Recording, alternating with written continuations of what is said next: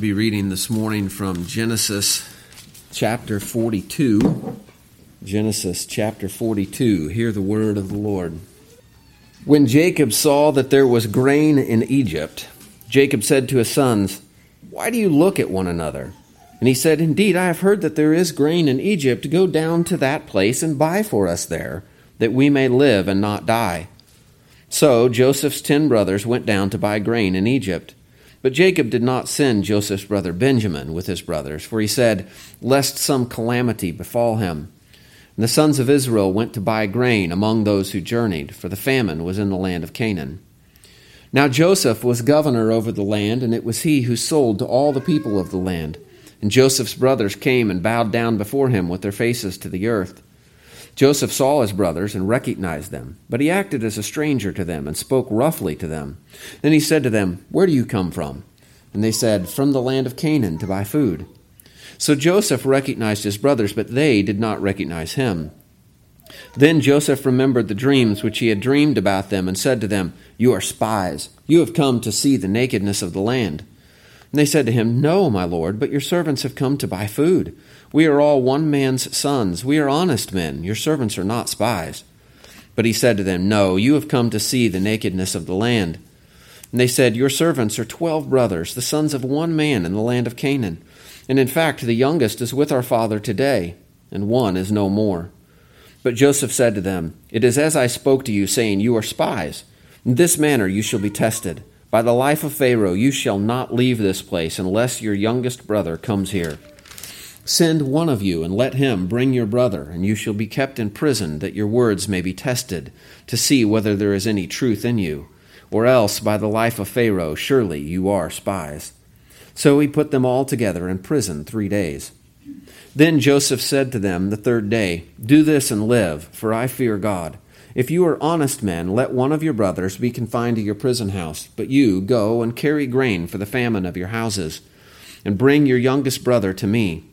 So your words will be verified, and you shall not die." And they did so. Then they said to one another, "We are truly guilty concerning our brother, for we saw the anguish of his soul when he pleaded with us, and we would not hear. Therefore this distress has come upon us." And Reuben answered them, saying, "Did I not speak to you, saying, 'Do not sin against the boy'? And you would not listen. Therefore, behold, his blood is now required of us." But they did not know that Joseph understood them, for he spoke to them through an interpreter.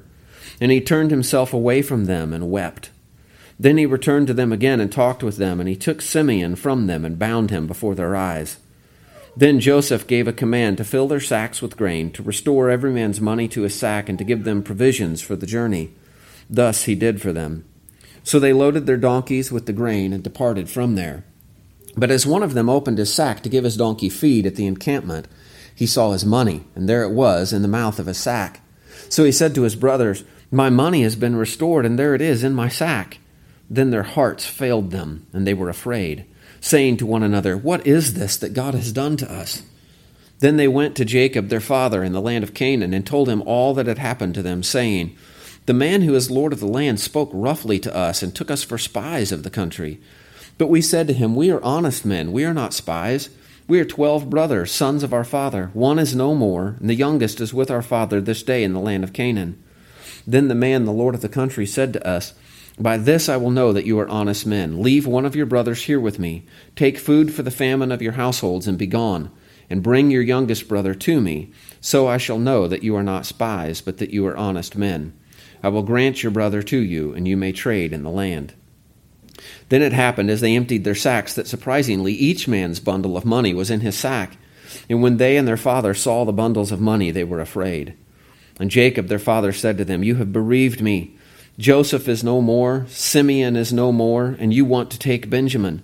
All these things are against me.' Then Reuben spoke to his father, saying, 'Kill my 2 sons if I do not bring him back to you. Put him in my hands, and I will bring him back to you.'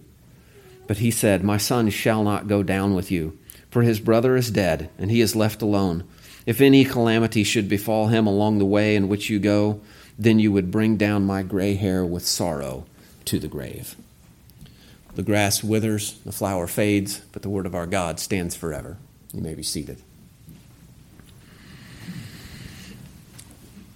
Presidential speechwriter Robert Orban once said, "Sometimes I get the feeling the whole world is against me.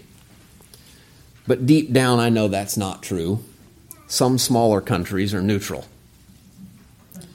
Well, he jokes, but I think we've probably all felt that way at one time or another.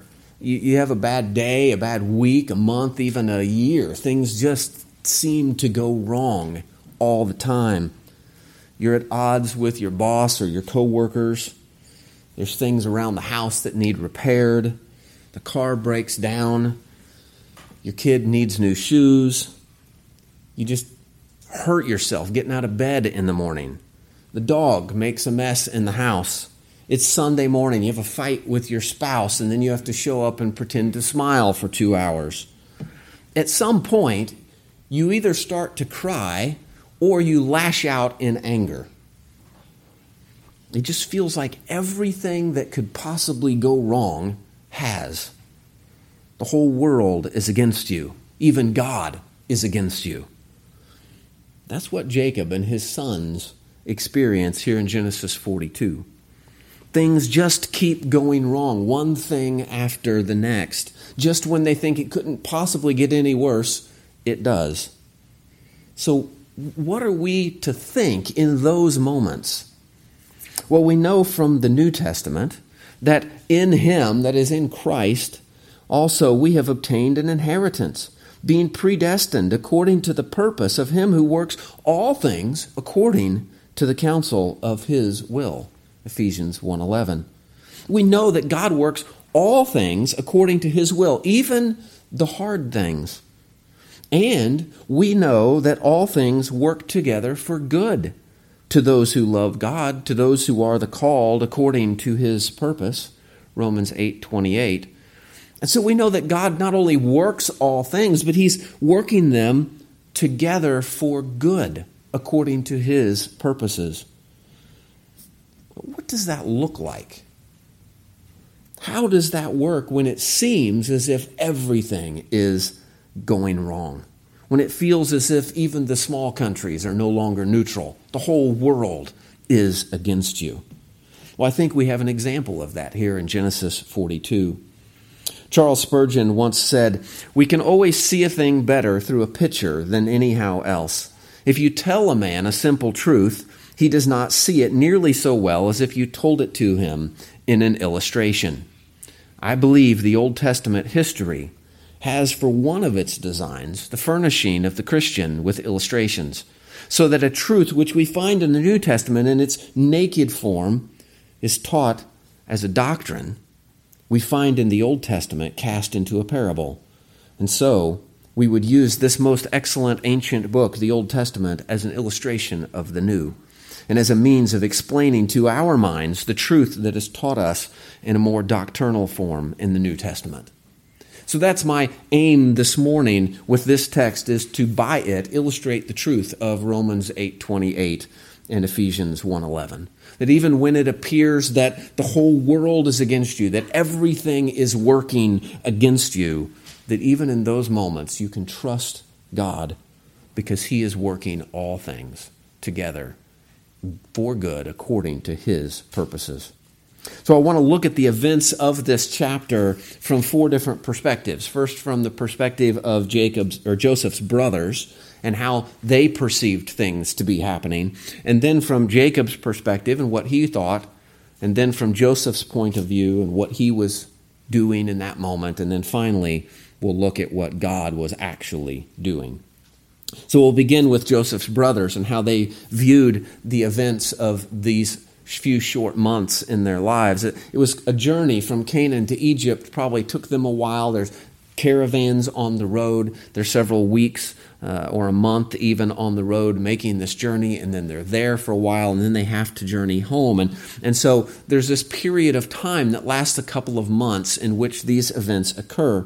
And if you'll remember from the previous 2 chapters in which Joseph interpreted dreams, first for Pharaoh's officers and then for Pharaoh himself, we discussed in those chapters the subject of discernment.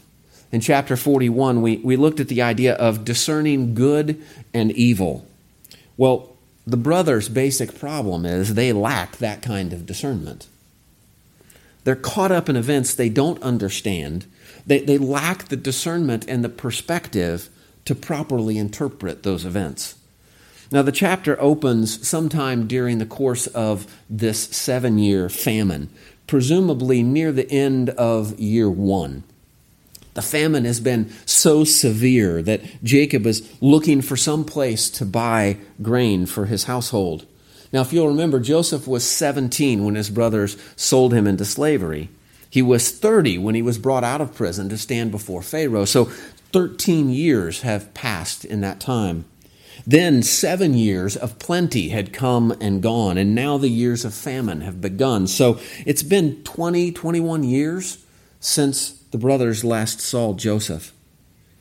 By this time, Benjamin is a young man in his mid-20s. Joseph is 38, and his brothers are older than that. For 20 years, they have lived with the knowledge that they sold their brother into slavery in Egypt, and they let their father believe that he was dead. From what they say in this chapter, it's clear that they've spoken of Joseph as dead for so long that they've come to believe it to be true themselves. And it seems the family was not prepared for this famine. It's only about 1 year into the famine at this point. Now we know that because when they come back the second time to buy grain and Joseph reveals himself to them, he tells them there are 5 more years of famine yet to come. So that second trip is the 2-year mark into the famine. So this is likely somewhere around the end of the first year. Jacob hears that there is grain to be purchased in Egypt, but his sons are just standing around kind of looking sideways at each other. And so he asks them why in verse 1. Why do you look at one another? Well, they're looking at each other like that because Egypt is a place of dread in their minds. It's where they sent their brother to his death as a slave. It's the scene of the crime, so to speak. It's probably the last place on earth that they want to go. Not that they have any expectation of meeting their brother there. They believe him to be dead, which is probably not unlikely for a slave. But it's one place they don't want to go because it reminds them of what they did. It reminds them of their sin. So for them, this is a bad start to these events. At the insistence of their father and knowing that they have no other option, they pick up and they go to Egypt. Now Benjamin stays home with Jacob, but the other 10 brothers go. And they go themselves. They don't send servants. They go themselves to buy this grain. They arrive in Egypt and find out that they have to get approval from this governor in order to buy the food they need. And so they meet with him, not knowing that it's their brother Joseph. Joseph knew them, but he doesn't reveal himself. Instead, he speaks roughly to them. He starts questioning them, speaking through an interpreter, and he accuses them of being spies. So they have to go to Egypt where they don't want to be because there's a famine that's endangering the lives of their households. And now the governor of Egypt is falsely accusing them of being spies. And so they try to convince him that they're not. Verse 10, and they said to him, "No, my lord, but your servants have come to buy food. We are all one man's sons. We're honest men. Your servants are not spies." But he said to them, "No, but you have come to see the nakedness of the land." So here they are in Egypt being falsely accused of being enemies. And in their efforts to convince him of their innocence, they say too much. And they mention their other brothers, the one whom they presume to be dead, and the one who is at home safe. In verse 13, and they said, "Your servants are 12 brothers, the sons of one man in the land of Canaan. And in fact, the youngest is with our father today, and one is no more." Now, what they did, the sin that they committed against their brother Joseph has now come back to their minds. And they still haven't managed to convince this man that they're not spies. They shouldn't have said anything about another brother at home because now this Egyptian governor who holds their lives and the lives of their family in his hand is refusing to sell them grain unless Benjamin comes down to Egypt to prove that they aren't lying. And I imagine that they have a pretty good idea of how their father is going to react to that idea. So they've said too much, and now they're in a real pickle. This Egyptian official then says he's going to put them in prison and let just one of them return home to get Benjamin. In fact, he says, "Send one of you, and let him bring your brothers, and you shall be kept in prison, that your words may be tested, to see whether there is any truth in you, or else by the life of Pharaoh, surely you are spies." So he put them all together in prison 3 days. Can you put yourself in their place? Can you imagine what they must be thinking, what must be going through their minds at this moment? What if you're the one brother that has to go home and tell your dad that his 9 other sons are in an Egyptian prison, that the governor of the land thinks they're spies, and the only way to prove they're not is to take his youngest son, his beloved son, down to Egypt? And who knows what this crazy Egyptian might do? He's unreasonable. Why does he think they're spies? He has no cause to think that. Benjamin's life could be in danger if they take him down to Egypt. This guy is suspicious and harsh with them.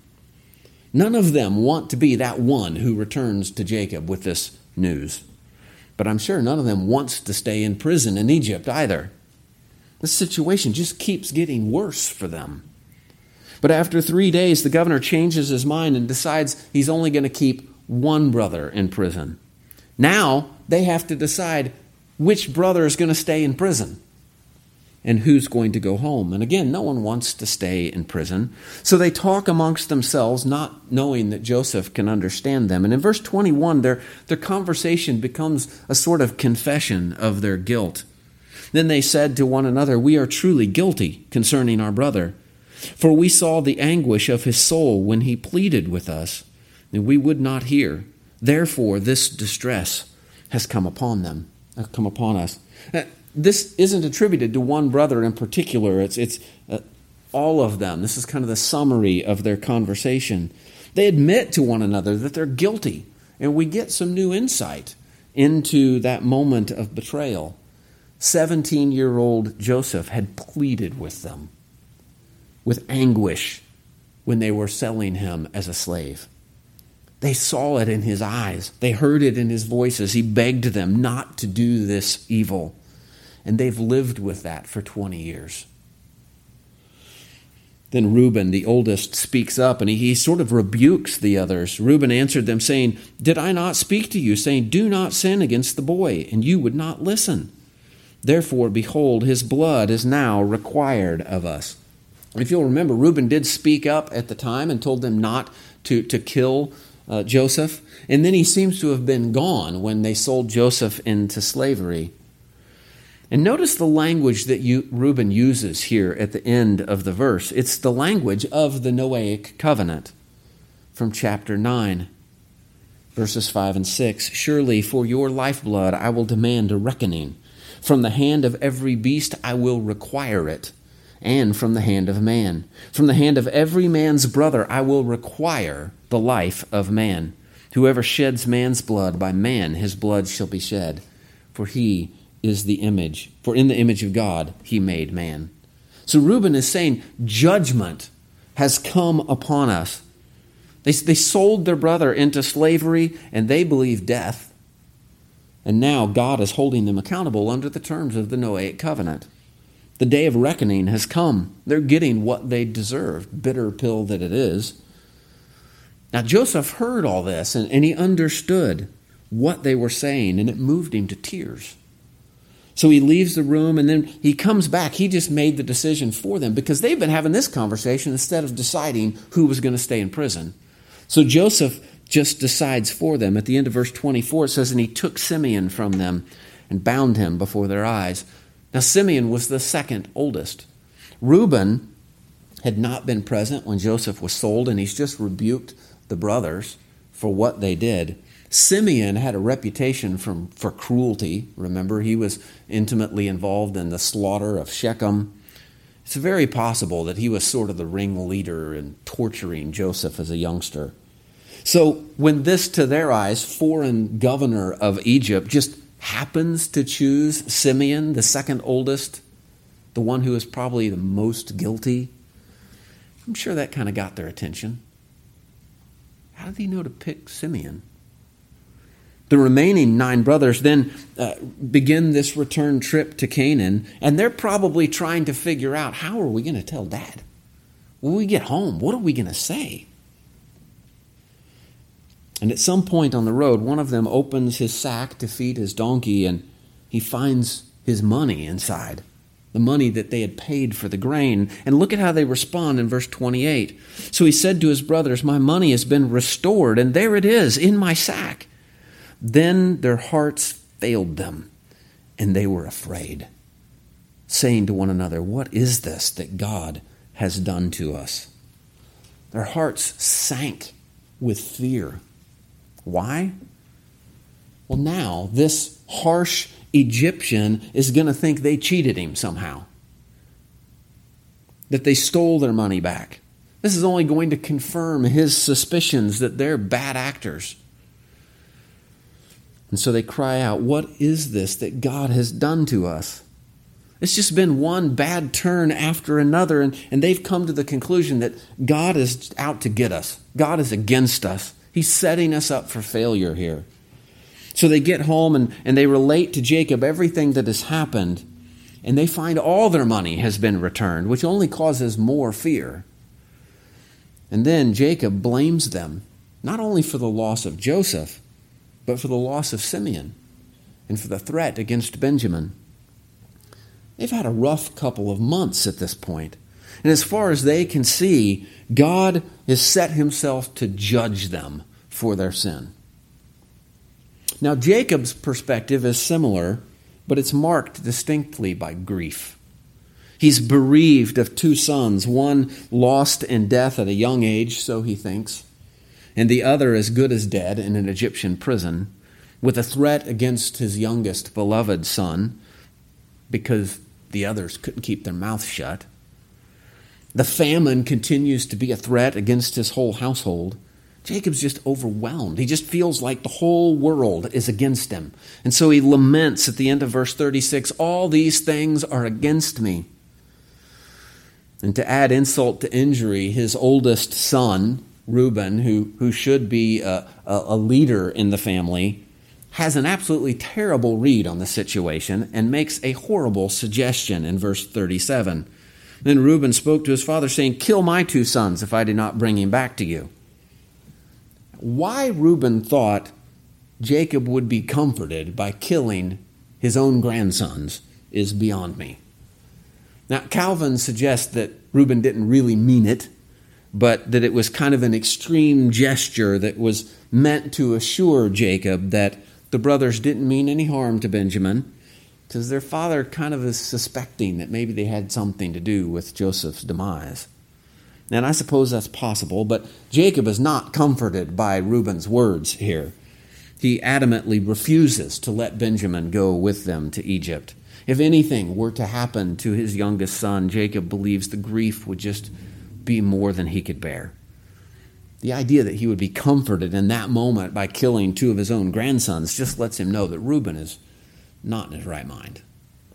Jacob later says that Reuben is unstable as water. He seems a little mentally unstable if he thought this suggestion would be comforting. So Jacob ignores the suggestion, refuses to risk Benjamin's life. Jacob's entire demeanor here is marked by grief and fear. Grief at the evil he believes he has already suffered, and fear of what may come, further tragedy. Jacob and his sons all believe that the whole world is against them. Everything's going wrong from their vantage point. But we know that neither Jacob nor his sons have a view to be able to see what is really happening in this moment. They don't have the full picture. Jacob seems lost in self-pity and grief and fear. His sons see the hand of God in it, but they only see his hand of judgment. Now, Joseph has a different perspective on the situation. Joseph recognized his brothers early in the chapter, but he had changed so much they didn't recognize him. The last time they saw him, he was a 17-year-old kid that they had stripped his robe off of him, cast him into a muddy pit, and then sold him as a slave. And what they see before them now is a high-ranking Egyptian official, nearly 40 years old, probably clothed in regal clothing, with servants attending his every command. So they don't recognize him. Joseph doesn't reveal himself to them. He keeps his identity secret. Why? What's he up to here? Why does he question them so severely? Well, he tells them exactly why he's doing this. He's testing them. He says in verse 15, "In this manner you shall be tested." Now, Joseph has good reason not to trust these guys. But I don't think that he's simply out for revenge at this moment. I think he wants to be reunited with his family, but he needs to know, what kind of men are these?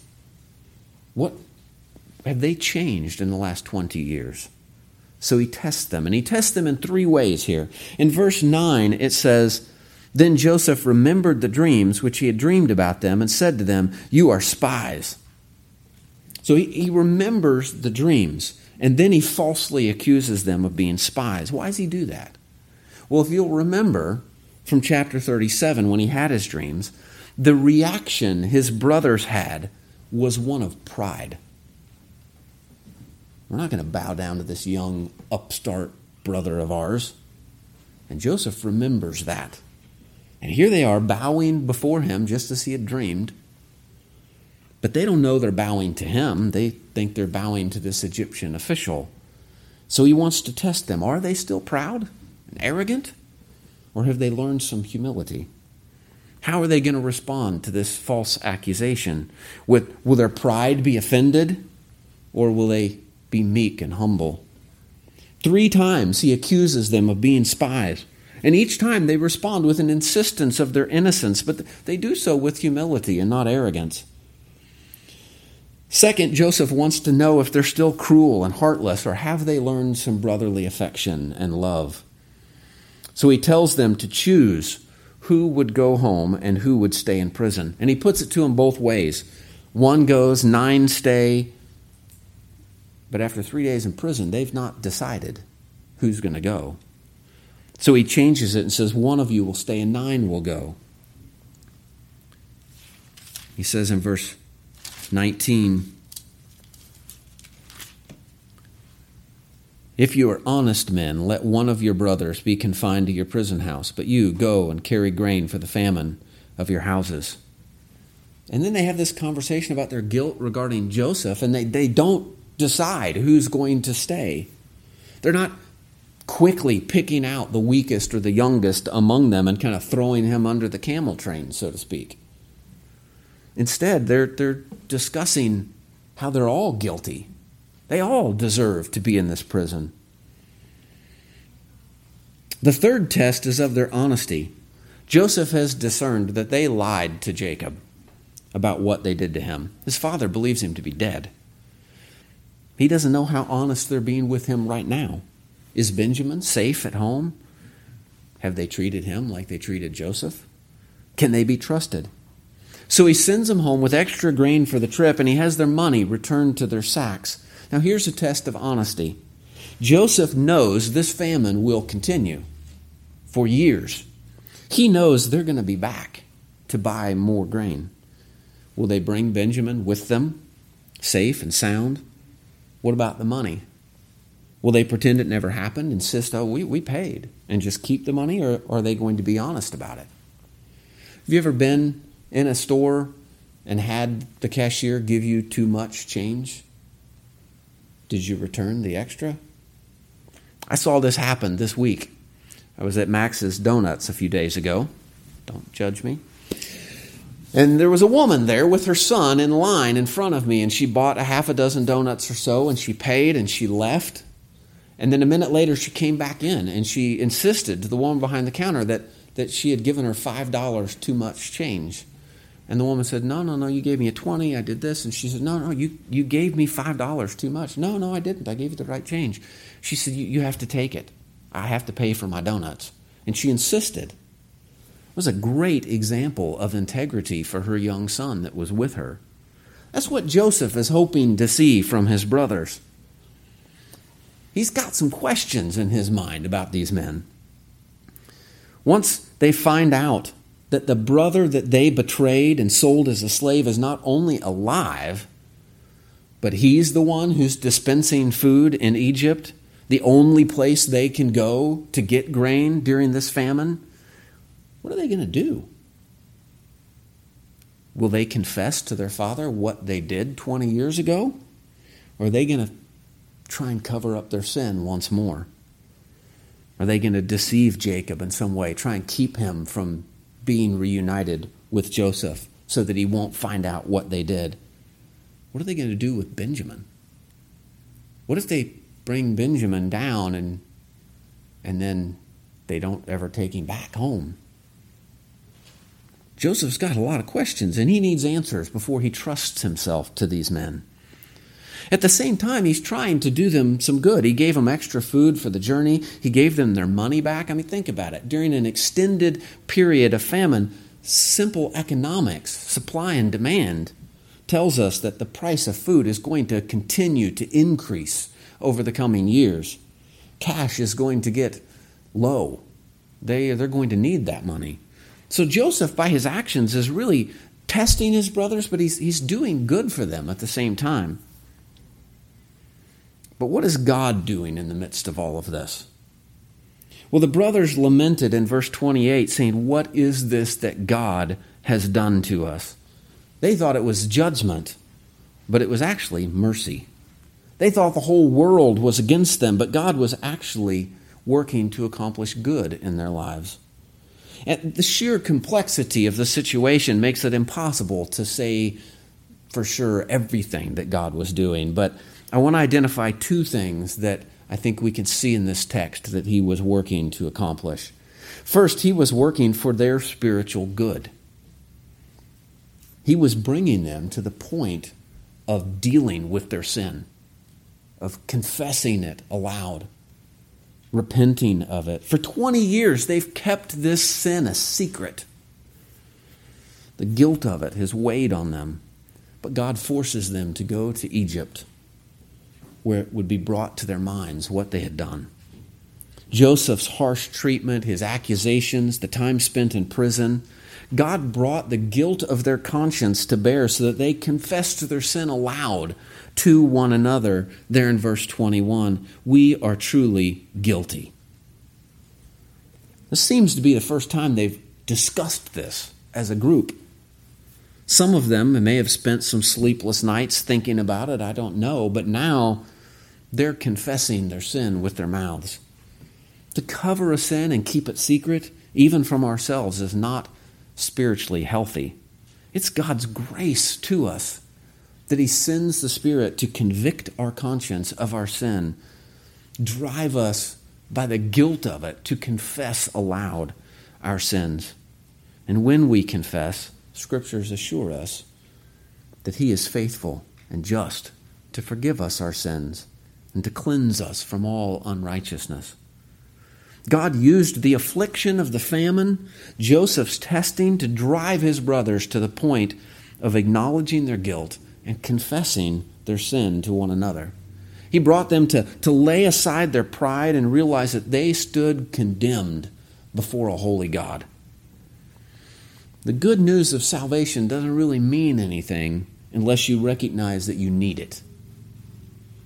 God was bringing them to that point where they could acknowledge their sin, recognize their need. God was working out their salvation, spiritually and physically.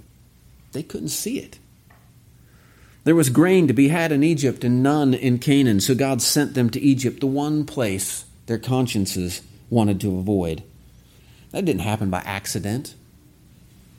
God did that for their good, that they would be forced to face their sin and obtain bread to eat. They were tested that Joseph might know their honesty, their integrity, and their brotherly love. Their money was put back into their possession that they might prove their integrity and not be impoverished by the famine. But they saw it as an evil rather than as a good thing. They saw it as something to be feared. It wasn't an oversight. It wasn't an accident or an accounting error. It was God working all things for good. But they saw it through a lens of fear. Jacob saw only that everything was going wrong. Everything's conspiring against him to afflict him with grief and loss. I think that's how we usually feel when things are going wrong and piling up on top of one another. That's our natural reaction. Just everything is against me. Instead of seeing the hand of our loving Heavenly Father at work, we just think, the world is against me. John Calvin said of this text, our own indolence hinders us from perceiving God with the eyes of faith as holding the government of the world. Because we either imagine fortune to be the mistress of events, or else adhering to near and natural causes, I mean, looking at just what's happening right now in the moment and not looking beyond them, we weave them together and spread them as a veil before our eyes. Therefore, scarcely any more illustrious representation of divine providence is to be found than in this history. Let pious readers carefully exercise themselves in meditation upon it in order that they may acknowledge those things which in appearance are fortuitous to be directed by the hand of God. What he's saying is when things go wrong, instead of just thinking about how wrong they are and dwelling on that, we should stop and consider that nothing happens apart from the providential supervision of God. You get a flat tire, God meant for that to happen. No matter how bad things seem, we should stop and consider it's all happening according to God's sovereign design and for His purpose in the world. It's difficult to see those purposes, especially when we're in the trenches, when you're suffering from some sort of affliction. Jacob and his sons couldn't see it.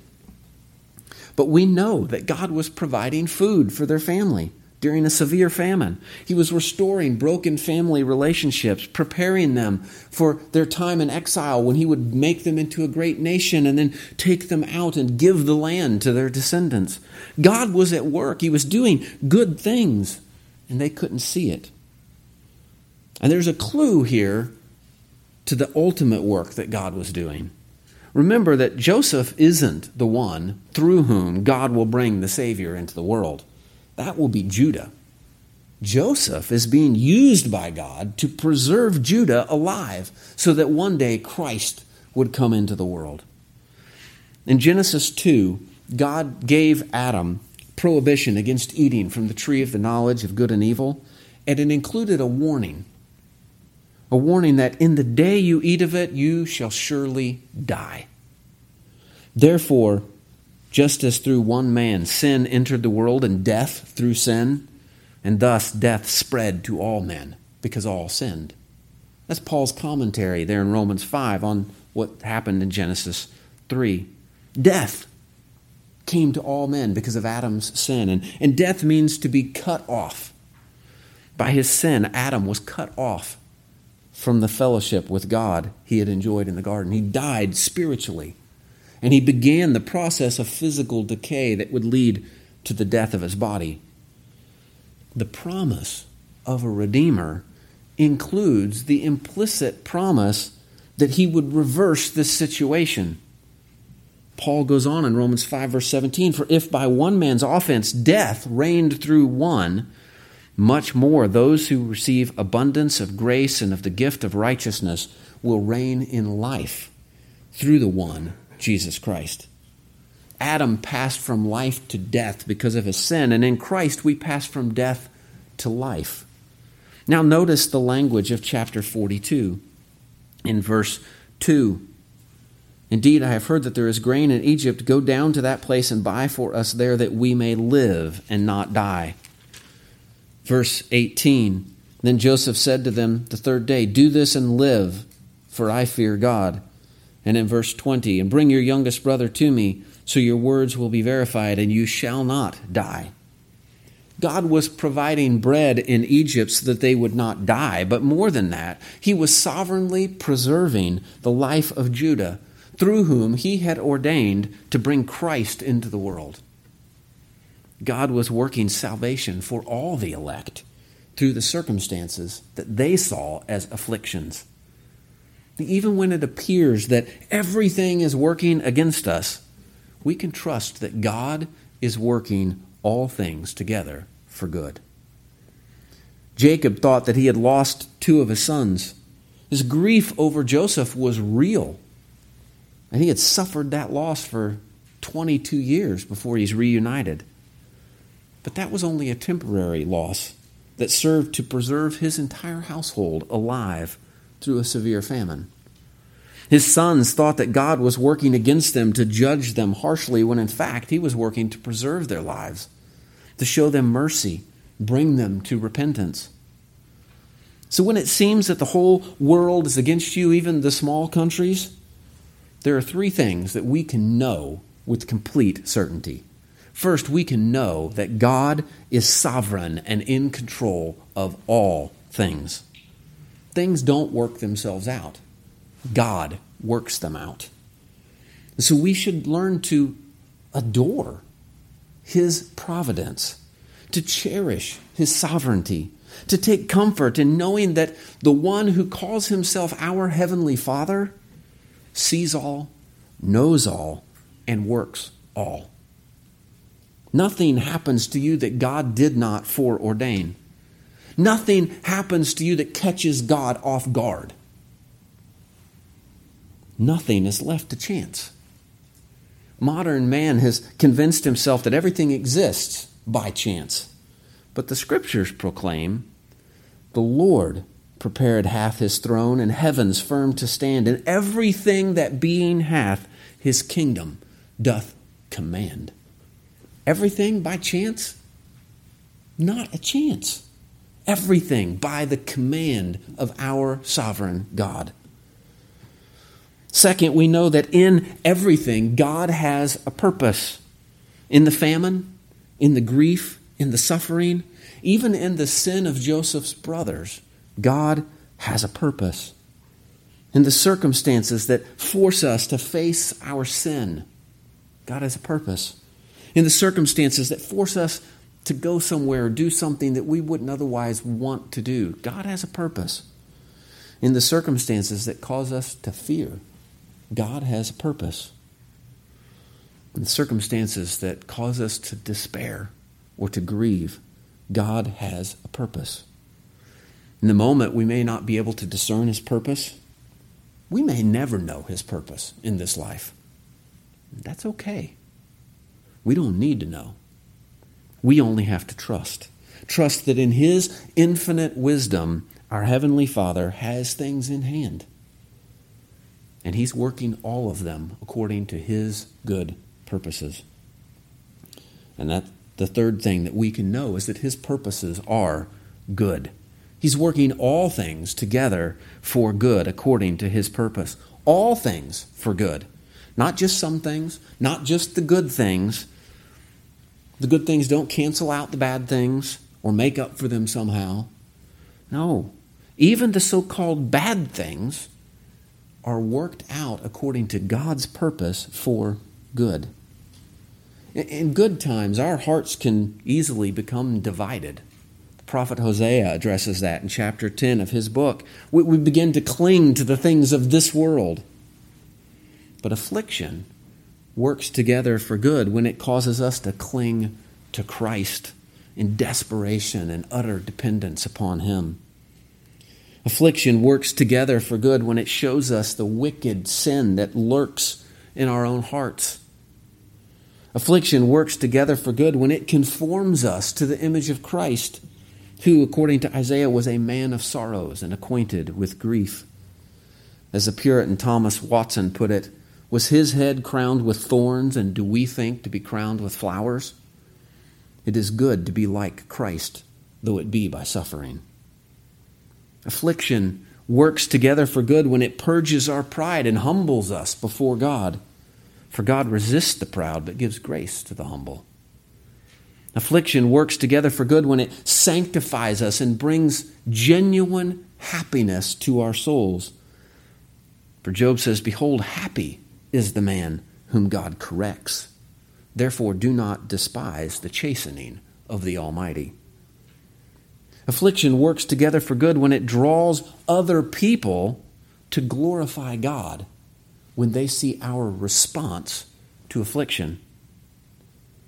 Peter writes and says, having your conduct honorable among the Gentiles, that when they speak against you as evildoers, when they falsely accuse you, they may, by your good works which they observe, glorify God in the day of visitation. Affliction works together for good when it prepares us for the glory that we will inherit.